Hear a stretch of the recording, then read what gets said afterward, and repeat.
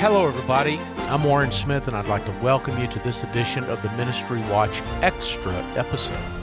You know, regular readers of Ministry Watch or listeners to this podcast likely already appreciate the value of hard-hitting, truth-seeking journalism. But in this episode, I go deep on this topic with Christianity Today's news editor, Daniel Silliman. Indeed, you might even call today's episode something of an apologia for Christian journalism with one of its master craftsmen. And that master craftsman is indeed Daniel Silliman. He's been at Christianity Today since 2019, and I've grown to admire his work greatly during the last 4 years that I've been reading him closely. He got his start, though, as a crime reporter in the Atlanta area, and in addition to his journalism experience, he holds a doctorate in American Studies from the University of Heidelberg. He's the author of the 2021 book, Reading Evangelicals: How Christian Fiction Shaped a Culture and a Faith. One more quick note before we dive into this conversation. I refer a couple of times to a podcast that Daniel did with the Upwards podcast. It's an excellent interview, and I commend it to you. You can find that podcast by going to the show notes for today's episode. I've got a link included right there. Well, Daniel Silliman, welcome to the program. I've been excited about having you on because I have said to many of your colleagues at Christianity Today, including Tim Dalrymple and others, that I think this is kind of the golden age of Christianity Today, if I may say it that way. I've been reading Christianity Today since I was in college, and I've got to be candid with you and tell you that I haven't always loved it. But, Sure. but I do now, and I think a lot of it is, I think Tim Dalrymple is an extraordinary leader, and he brought you on very soon, I think, after he came on. And I think the work that you've done there has just been exemplary and has really elevated the news coverage and investigative reporting of Christianity Today. So congratulations on that. Thanks. I appreciate that. Yeah, it's interesting working in a place like CT. It has a long history, and that means it has different eras. And sometimes it's a little bit like SNL. People are like, "Oh, I love it. I loved it in the 90s." I'm like, "That's great. I'm happy for you. We're doing something, continuous." It's not like we don't think we've radically changed. And yet there are different eras and different interests and things to shift over the time. I came on in 2019. I work directly for Kate Shellnutt. I think she really brought a strong journalistic interest to it, and I think and I was hired, as you said, right after Tim Dalrymple took over as president and CEO.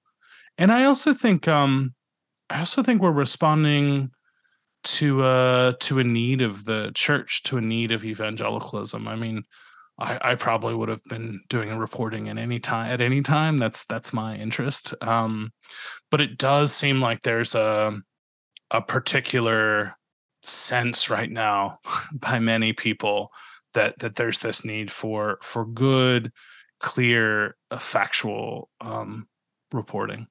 Yeah.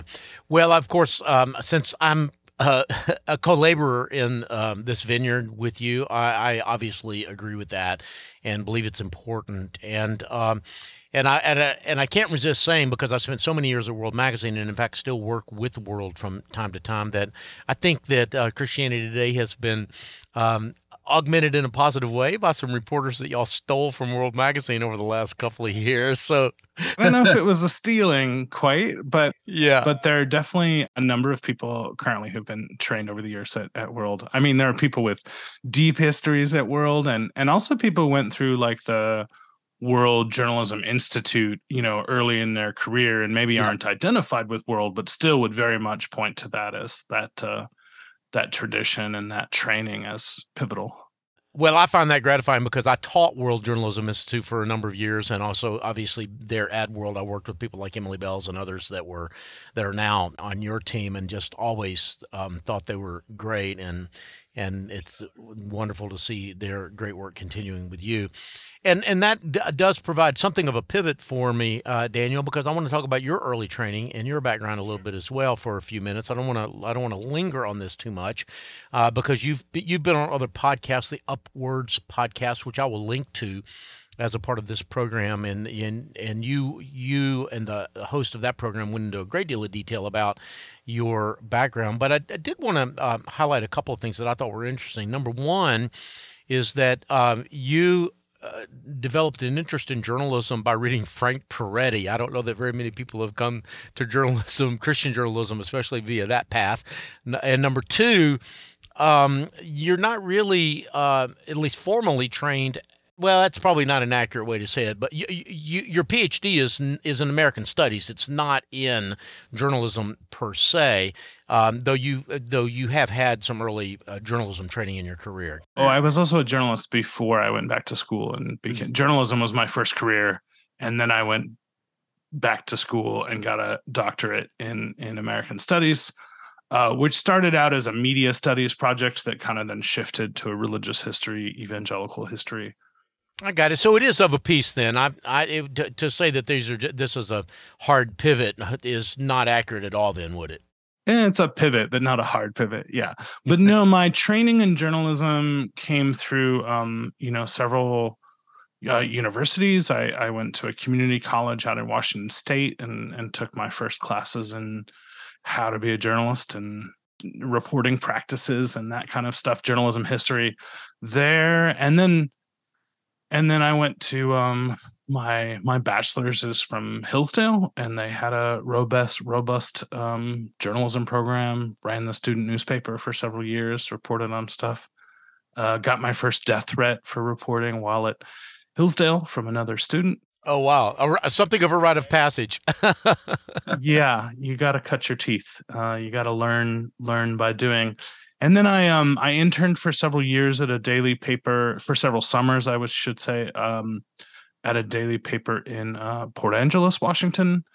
And then after I graduated from Hillsdale, I got a job as a crime reporter at a small paper just south of Atlanta called the Clayton News Daily, covering rapes, robberies, murders, fires. I reported on 100 murders in 2.5 years. So that was my journalism grad school. That was my experience there. Journalism, I was really instructed. I think this changes from time to time. This evolves, but I was really instructed that journalism is not a field of study, but a discipline and a practice. And you can take classes, and of course you can learn things, but go ahead and major in history or philosophy or American studies. Journalism is really something that you need to learn by doing it, and it's a craft. It's like being an auto mechanic. Like you can't just read the book and then be like, I can probably fix the car. Like you have to fix the car to know that you can fix the car. And I that's how I was instructed, and that resonates pretty true with my experience. Like you have to do it. Yeah, no, I completely agree with that. In fact, I here at the local college, University of North Carolina at Charlotte, I from time to time over the years have been an adjunct there teaching the introductory news writing course there. And usually the first day of class, I will stand up in front of the group and say, I can teach you everything you need to know to write a news story. I can teach you grammar. I can teach you, AP style, inverted pyramid, how to do an interview, so on and so forth. But what I can't teach you is curiosity. And it's sort of like the basketball equivalent of you can't teach tall. If someone is tall, you can teach them everything else. And I'm just wondering how that hits with you, Daniel, that idea that the real essential element is not training necessarily or even skills, though you've got to develop those skills at some level, but just having a curiosity about the world is really important. Yeah, I think that's right, though there are many ways that curiosity can go. Someone who's an English professor who loves reading novels, it's not like they're not curious, but it's still has a different shape, and it's satisfied in a different way. For me, the thing that made journalism really different than everything else was the way that the the way that it empowers you to ask questions. It's like, no, you now have the authority, you now have the mandate, you now have the power to just go out into the world and call people and ask questions, or show up and ask questions, and they will answer. And maybe, I don't know, like, it still kind of baffles me. Would people answer my questions anyway if I just called and answered? Like, are people just waiting and willing to answer anybody's questions if they just say, hey, I saw you're involved in this thing, and I'd love to find out some more? But I don't know, it authorizes me, journalism authorizes me to a particular practice of curiosity, and it feels like a superpower to just be told, no, just, you can do this. This is actually what you're supposed to do.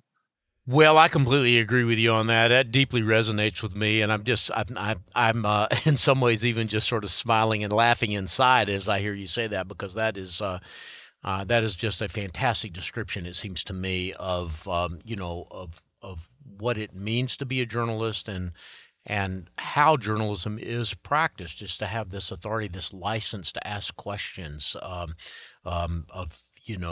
the world, of individuals, of people in the world. And also, it also is, I think, a great service as well, because not only are you asking those questions for yourself, but you're asking those questions in order to give other people the kind of access that you have as you ask those questions as well. That's something you really learn. That's something I really learned in the training, to keep the reader in mind, and the way that you're really serving the reader. And I think people who are curious and people who like writing sometimes struggle with this aspect. If I interview you and then I'm writing something about you for you, then my duty and responsibility is to present you in a way that you like and that you want to be presented. And, there are many forms of writing where that's the mission. And I think journalism is so focused on, I'm serving the reader. I need to tell the reader the truth. I need to give the reader the clearest picture that I can possibly give, to the point that sometimes you're, this is a harsh word, but betraying your sources, right? You're getting your sources to say stuff, not always, but on occasion, that's going to hurt them. That's going to, not make them happy and not Right. make them look the best, but is going to be honest. And that's, when journalism is a tense business, it's because you're serving the reader. It's because your highest responsibility is to your readers and not to your advertisers or your sources or your bosses. Yeah, exactly right. In fact, you and I are talking on Zoom, so I'll have to. I'm pointing for our listeners here to a picture I have over my desk here that says, it's from Joan Didion. It says, people tend to forget that my presence, and she's talking about her presence as a writer, that my presence runs counter to their best interest, and it always does. This is one last thing to remember. Writers are always selling somebody out. And I think I think that's a little harsh. I do too. Oh, I do too. It's also not wrong. I'm not always betraying my sources, but my first responsibility is never to the person that I'm interviewing. It's always to the reader, and it's always to tell the reader the truth and the full story as much as I can. Yeah, exactly right. Well, Daniel, I want to dig down just a little bit into the practice of journalism, the craft of journalism, as seen by you and as done by you for Christianity Today.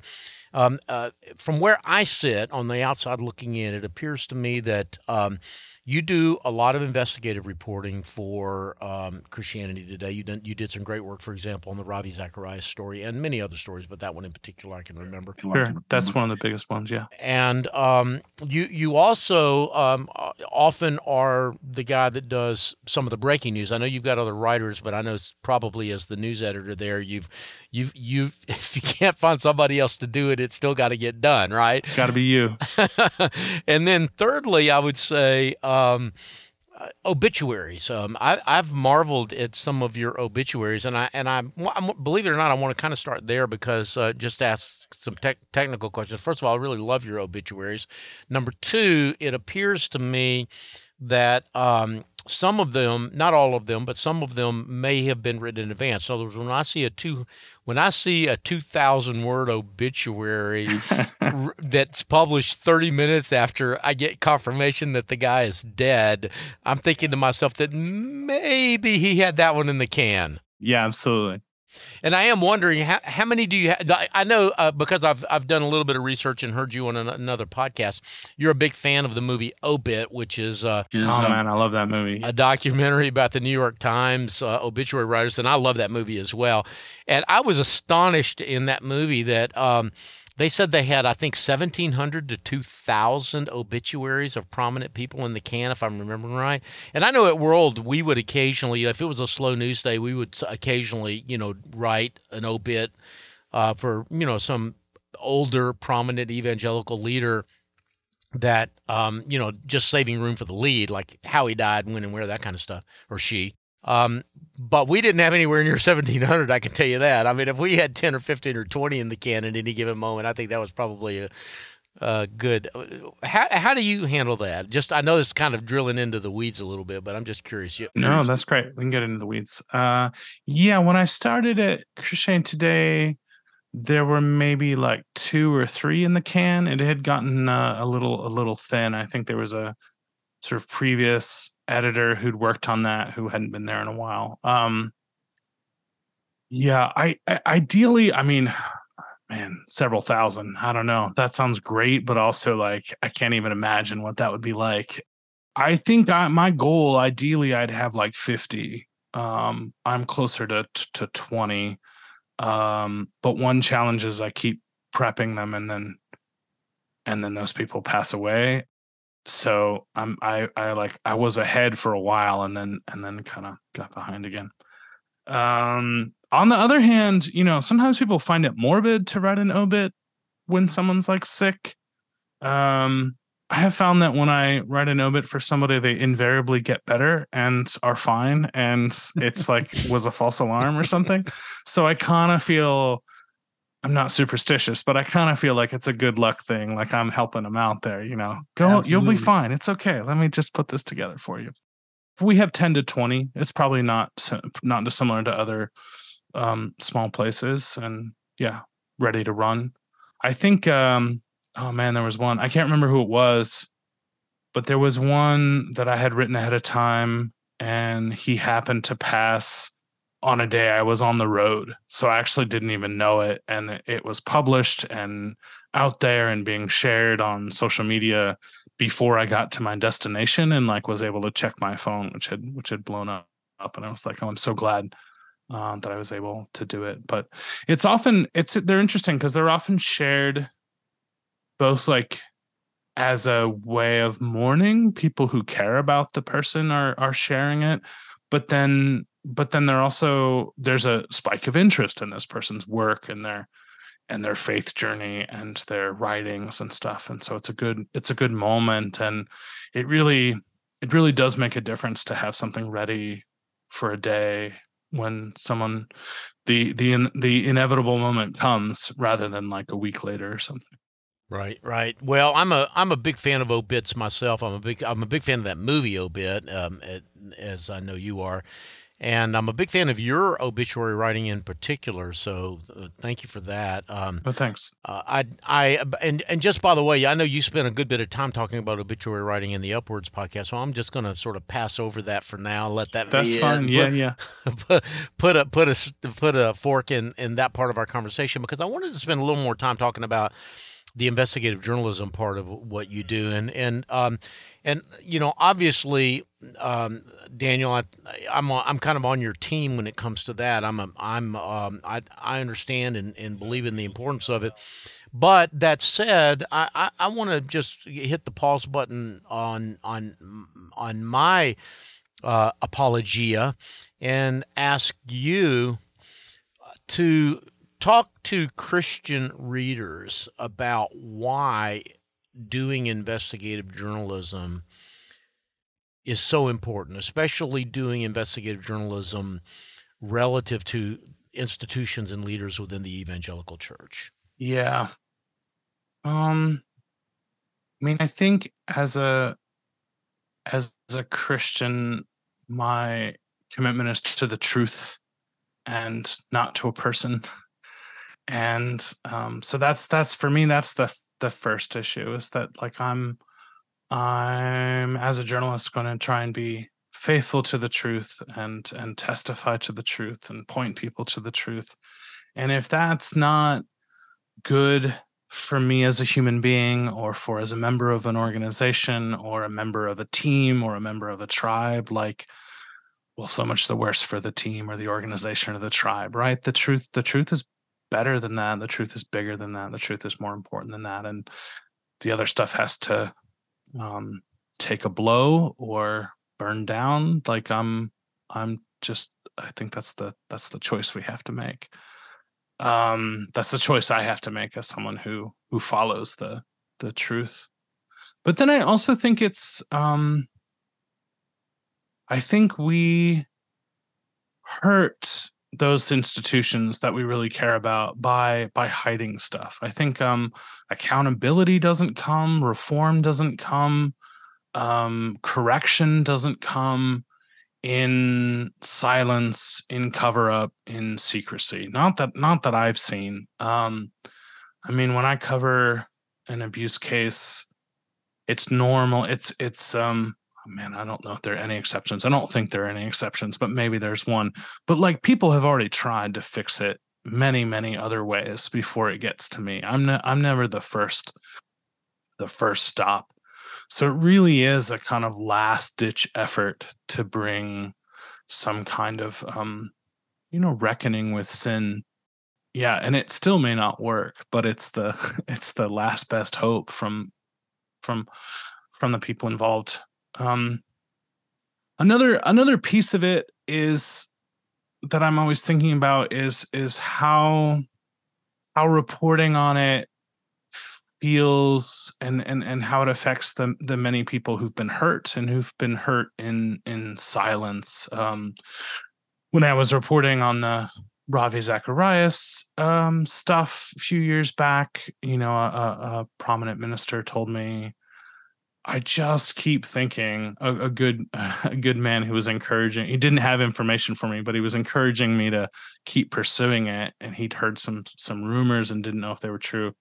And he just said, I just keep thinking about the victims and how they must assume that the church is in favor of their abuse, right? That the church is just saying, like, the human cost of those people's lives, of those people's emotional and mental health, of those people's souls is worth it because Ravi Zacharias has such a prominent ministry. And he's like, I don't want that to be the witness of the church. I think that's wrong. And I think the only way to communicate that we care about even the wounded souls and lives and even the wounded bodies is to tell the truth about these things, and is to condemn them. And we're the only ones that can condemn them. You can't condemn this stuff from the outside and have any effect. It has to come from fellow believers who say, I also share the values that you do, and yet I think this stuff is wrong. I think this stuff is abhorrent. I think it needs to be exposed. Yeah. Yeah. Amity Shlaes some years ago wrote a book called The Forgotten Man. It was about the Great Depression, and I won't go into great detail about what that book was about, except to say that her position, or her thesis, was that many of the histories of the Great Depression focused on the government, the New Deal, the all of the programs that sort of brought us out of the Great Depression. But she noted that even in the heights of the Great Depression, where 25% of Americans were unemployed, that means 75% of Americans were working, and that their story was sort of forgotten in the history of the New Deal, that it was their work and their tax money that essentially empowered and funded the New Deal programs. And whether you agree or disagree with that thesis or not, the title of the book, The Forgotten Man, has always kind of stuck with me. And it feels to me like that's what you were saying, Daniel, a moment ago, is that, when you write the story about Ravi Zacharias is the big man. It's the Ravi Zacharias story. It's never the victim story, right? We never talk about, or I don't think we often enough, talk about these stories from the point of view of the victims and try to remember them, and how our stories, while they're tough to read and in some cases tough to report and write, they're giving a voice to the voiceless. They're allowing victims and survivors to feel seen and to be heard in ways that without the work of the investigative journalist, that might not happen. Would you agree with that? Yeah, that seems right to me. And it's also been interesting. That's not strong enough of a word. I'm sometimes haunted by the memory of talking to some of the women who were hurt by Ravi Zacharias, and they were insulated from information about other women. So many of them thought that they were the only ones. It must have just happened to me. Everyone else seems to think this man is an amazing man, a godly man, a biblical giant, basically. And I had multiple women tell me, I assumed that I was just such a bad person, that I had done this thing to him, that my wickedness had somehow made him abuse me. That's a horrific response to his sin, and that's a response that's only possible because it's secret and because his reputation is kind of so exalted. So yeah, it's it is the case that hurt people and victims of abuse have been silenced, literally covered up, pushed down, and also that the thing that's happening to them, the thing that has happened to them, is worse because of that silence. It's not just like it's bad and also it's silent. It's worse because it's silent. Thinking about like recentering the story around a different person, I sometimes tell folks that I think maybe the prophet Balaam is the patron saint, the best Bible character for a journalist to follow. Like the idea that you listen to the truth even when it's coming from an unexpected source. Like that's a core part of the practice of journalism. And the prophet was a good prophet in part because eventually he heard the donkey talking unexpectedly and went, wait a minute, I should listen to this. Like this isn't what I expected, but there's truth coming here and I can recognize it and I'm going to go forward with it. Yeah, that's a good word. In fact, I sometimes jokingly say that we live in an age of miracles because God does still speak from the jaw of a donkey, and to prove it, I just look in the mirror every morning, right?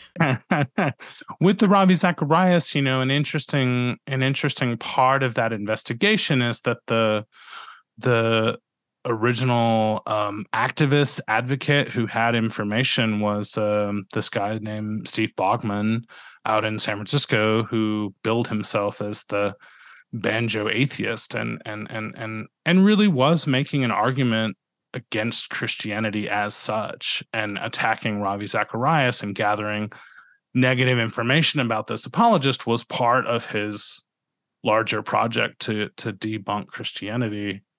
And because of that, a lot of people weren't going to listen to him. And when Christianity Today did listen to him and did do more investigation and did like confirm a bunch of stuff and find, a lot of evidence, was then able to say, well, this isn't about Christianity in general. But this atheist is correct that this stuff is wrong. And Steve has told me he's had to rethink some of his beliefs that all Christians are frauds and don't care about the truth because journalists and victims advocates and honestly many former employees of Ravi Zacharias International Ministries were so compelled by the truth that they were willing to speak out against their own people, or sometimes, speaking of the former employees, like at great personal cost, stand up for the truth and stand up for what's right. And that's a witness to Christianity. That's a good thing. I don't think that's a bad thing. Yeah, no, exactly right. What you were saying about Steve, who I had a number of dealings with too during, while that story was going on, does cause me to want to pivot slightly in our conversation, still sticking into this arena of sort of investigative journalism, and ask you a little bit about your process, and especially in this moment, given what we've just talked about, how do you decide what to write about? I'm sure, Daniel, you're like me in this sense that you get tips every day that, people sometimes people outside assume that you must report on every single tip, or that even that you like go out and find stuff, that you just like think of a church in your head and think, I wonder if there's something going on there. And that is not how it happens. Well, no, it's not unusual to get 6 tips a week. Like that's not that uncommon. And the other thing that's not unusual is for people to think that just because they've been hurt or they're angry at somebody or some ministry, that therefore I should be too, and that if I'm not, as angry or as frustrated or as outraged as they are, that I'm complicit with those evildoers.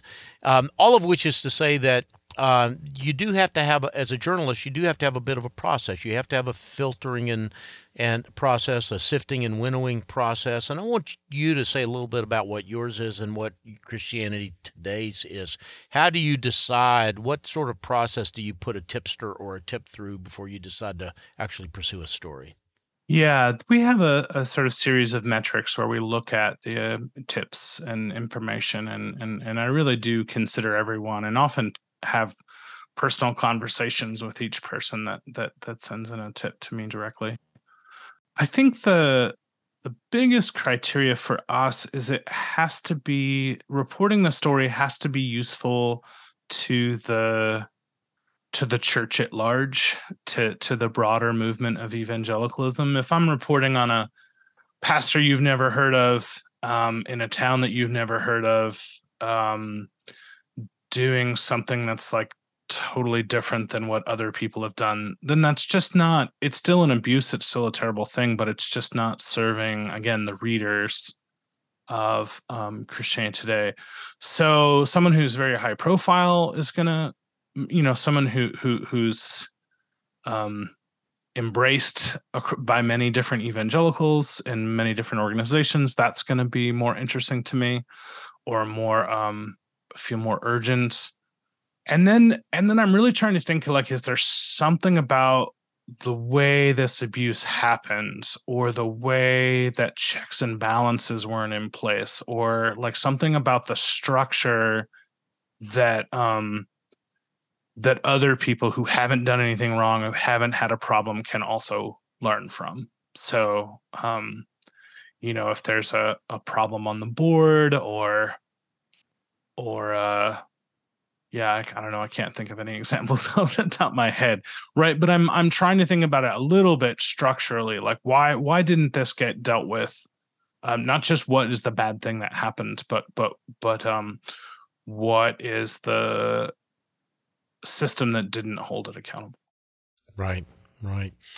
Yeah, the Ravi Zacharias story was interesting to me in that regard, because I believe it was maybe as early as 2014, or I'd have to look at my notes to know for sure. They stopped releasing their Form 990s to the public. They had the ministry reclassified as a church. And I remember at Ministry Watch, it was actually before I came to Ministry Watch, we reported on that they had changed that status. And people were like, so what? Who cares, right? But in retrospect, I think it's fair. It's a sign of something happening. Yeah, exactly. Yeah. And I was able to track down an internal investigation that happened in 2008, if I'm remembering correctly, where there was a report about Ravi maybe being inappropriate. It was very like, I don't know what happened here, but here's what I saw, and it didn't feel right, with him and a woman in, I think, Singapore. And when I looked at the emails I got a hold of the emails that had gone back and forth, it was clear that it very quickly turned into an investigation of the accusation instead of, is this accusation true or partly true? Is there anything? And, it just was it was like, oh, this system is set up functionally to defend this person from allegations, not to make sure they're on the straight and narrow. That's the kind of thing where it's like, I think calling attention to that can be useful to anybody in a church organization, a ministry organization, a Christian college, who sometimes is going to deal with accusations. And sometimes they're going to be false and sometimes they're going to be true. But to help those people and encourage those people to investigate thoroughly and think about what they're doing when they're investigating, and not just kind of default to protecting their own and protecting people with power. Yeah. How is it useful, I think, is the big question. There's other stuff. And then, and then the second part is like, can I actually confirm this stuff? Is this actually true? Can I prove it's true? Can I prove it's true to the most skeptical reader? With the Ravi Zacharias stuff, for a long time, I had one source, one woman who personally experienced abuse, and she needed to remain anonymous, and I agreed with that. But then we decided, like, okay, we need at least 3 people to confirm every detail in the story. Like, we're not gonna go live with it. We're not gonna push it until we can get confirmation of all the details from at least 3 different sources. And so for me, the worst part of an investigation is when something's true, but you can't prove something's true. And you spend a lot of time thinking, oh, I might just have to live with this horrible knowledge and not actually hold anybody to account and not actually bring any light, but just kind of carry it around in my heart. And when you do finally get that last confirmation and you're like, I can not only say that this is true, I can give independent verification for all the details. It's a really liberating moment for me as an investigative reporter. Yeah, absolutely. No question about it. Daniel, we've already been talking, close to 40 minutes, and I'd like to kind of wrap this up, but I do have some other questions I want to ask. So maybe we'll just call this part of the conversation a lightning round of questions to kind of bring us to a close here. But some of them are, I'm going to go from the ridiculous to the sublime here, and the tactical to the strategic. One of the things that that you said in the Upwards interview that I want you to say a word or two about that, because it's a piece of instruction that I often give to young writers, and that is to read your stories out loud. You said that you often read your stories out loud, sometimes 2 or 3 times, before you publish them. And I just said, I hollered yes whenever I heard you say that, because that is, again, something that when you read your story out loud, not only do you sort of feel the flow and the propulsion of it, but you also catch stupid mistakes that sometimes you just gloss over whenever you're reading them to yourself. Can you say a little bit more about that practice? Yeah. So 2 or 3 times, I when I'm deep into writing something and it's not a quick piece, but I'm like really giving it some time, I will actually read aloud as I compose, and then read aloud again when I'm done. So I'm reading aloud a sentence at a time or 2 sentences at a time as I'm typing it. If I walk away from a piece and come back, I often have to start at the beginning and read it aloud to myself. Thankfully, I work at home by myself and not in an office where people are annoyed, or my cat just ignores me. It's fine. But yeah, I find the rhythm of it is really important. The repetitions or lack of repetitions. But yeah, and it's I know the readers aren't reading it out loud. It's not like it's meant to be around, but it actually works better on the page if it also works orally. Yeah, no question about it. Okay, another quick pivot here is we've mentioned the movie Obit, and I think we would both. This whole podcast is just an ad for this movie, this documentary. That's, I think, 10 years old at this point, maybe more. But yeah, it's been around a while. It has been around a while. But I'm a bit of a cinephile, and since you mentioned that movie, I'm going to ask you, any other favorite movies about journalism? Oh yeah, but they're the ones that all journalists like. I mean, I love All the President's Men. I've watched All the President's Men many times.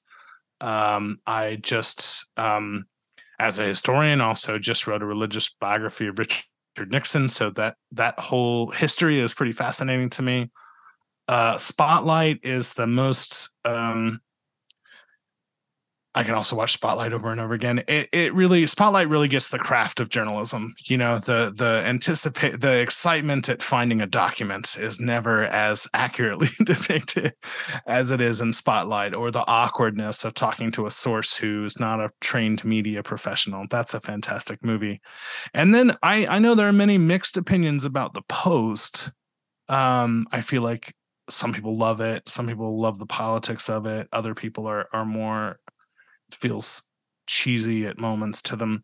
But I would say the the argument with the lawyers is something that happens a lot in journalism. I've been threatened with lawsuits a number of times, and that's a part you normally don't see in a journalism movie. And the bravery of the leaders who often aren't journalists in taking the risk of telling the truth and the possible costs of that. Like, that's a real critical part of the life of a journalist and the practice of journalism that movie captures better than any I've ever seen. Yeah, no, I agree with you. I love The Post. It doesn't rise to the level of Spotlight for me, but I love that movie. In fact, but just the scene where they're all like spread out, all the papers on the floor, and then you go into the other room and the lawyer's going, "I don't think you can do any of this." Like, that to me, that's just that it's a elevated moment in journalism history, film history. No, I completely agree. Well, what about Shattered Glass? Do you know that movie? Yeah, I've watched it when it came out on DVD. I didn't love it that much. It was okay. Yeah. The other journalism movie that I've watched again somewhat recently and was like kind of shocked at how good it was is oddly enough Citizen Kane. I'd kind of forgot that it was a journalism movie. I just thought of it as like a great movie. It's actually a pretty good journalism movie too.